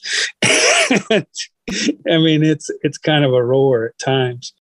The way I look at that, I want that horse's jaw to stay relaxed and soft. So if they move that thing, I find that when my horses work, they're not usually doing it. It's something to do when they're not moving their feet. Yes. And so I think if they'll do that, and I don't have to keep holding them or telling them not to move, it's one of those things. I think a lot of times it's just like us, whether we smoke or chew or toothpicks or chew gum or something, they just need something to kind of pacify themselves a little bit. Yes. But most importantly, it's about keeping that jaw from being just rigid and tight. I want a horse to just, if it'll stay relaxed in its jaw, then its poll and its neck will stay a lot looser. And we're always working on, it's always a balance. For me, I think it's just an important aspect of it. You can always stick a matchstick in there and lock it down. I had never thought about that. You take a piece of toothpick and jam it in there. I've done that when I'm hunting sometimes. Because it's like jingle bobs. If you're out hunting deer or hunting elk or something, and you go out there and somebody's wearing a loud pair of jingle bobs, that's not very handy. Yeah, they can be, but mostly it's about them staying. It's always that contradictory thing, that balance, right? Of the horse staying supple yet engaged. And so anything that'll help them stay supple as I create engagement, which is power, which is tension, right? Mm-hmm. You can't flex a muscle without tensing it. And so if I, there's that other way. Point. Yeah. I do like it from the aspect of training the rider, because I do think there are 99% of people are totally unaware whether their horse has swallowed or moved his tongue or any. I mean, he could have been completely lockjawed for the last 30 minutes and they have no idea. So if you have a cricket in there, you have an auditory signal that, he just did this. So I like that aspect of it. But I don't. Maybe, that can be a good indicator of irritation when the horse is pressured, or when it's feeling like it's got a lot of pressure. They'll usually run it a lot more, and so it's kind of like a little warning, and you go, okay, I got to figure out a way to relax this horse before he goes to that next step, right? Before this escalates. So can I take some of this tension away in myself for what we're doing or whatever? It has its uses, but it can be annoying. Well, I don't like once a bit's been ridden 5 years or something, I guess the copper edges wear off. To me, they're not as bad, but a brand new one, I almost want to go buy a spade bit and then hand it to a friend and say, here, bring this back to me in 5 years and then I'll ride it. So anyway. All right. Well, Mr. Sandefur, it has been a pleasure talking to you. It really has. I don't know if anybody's going to find this interesting but you and I, but hopefully a bunch of people will listen to it and have a little better view into the world of the Vaquero. I personally really appreciate that you're not as rigid about it as some are. I have found some people a little difficult to discuss because, I mean, they're, if it ain't the way Grandpa did it, it's wrong. And I don't think that leads to good things. I think you have to be a little thoughtful and flexible here and there and so forth. And I really do appreciate that about you. I know I'm a big experimenter. If somebody could give me just about any kind of bit in the world and I'm going to go throw it on 15 horses and see what in the hell it does. And I don't think if you're not willing to do that kind of stuff, you're going to be very limited in your, what you're going to wind up with in the end of this. So I really appreciate that about you. So it's been a pleasure. Good to talk to you. Thanks for having me on. Yes, sir. Thank you. All right. Take care. We'll see you next week for another episode of Adult Onset Horsemanship. I've been your host, Daniel Dolphin.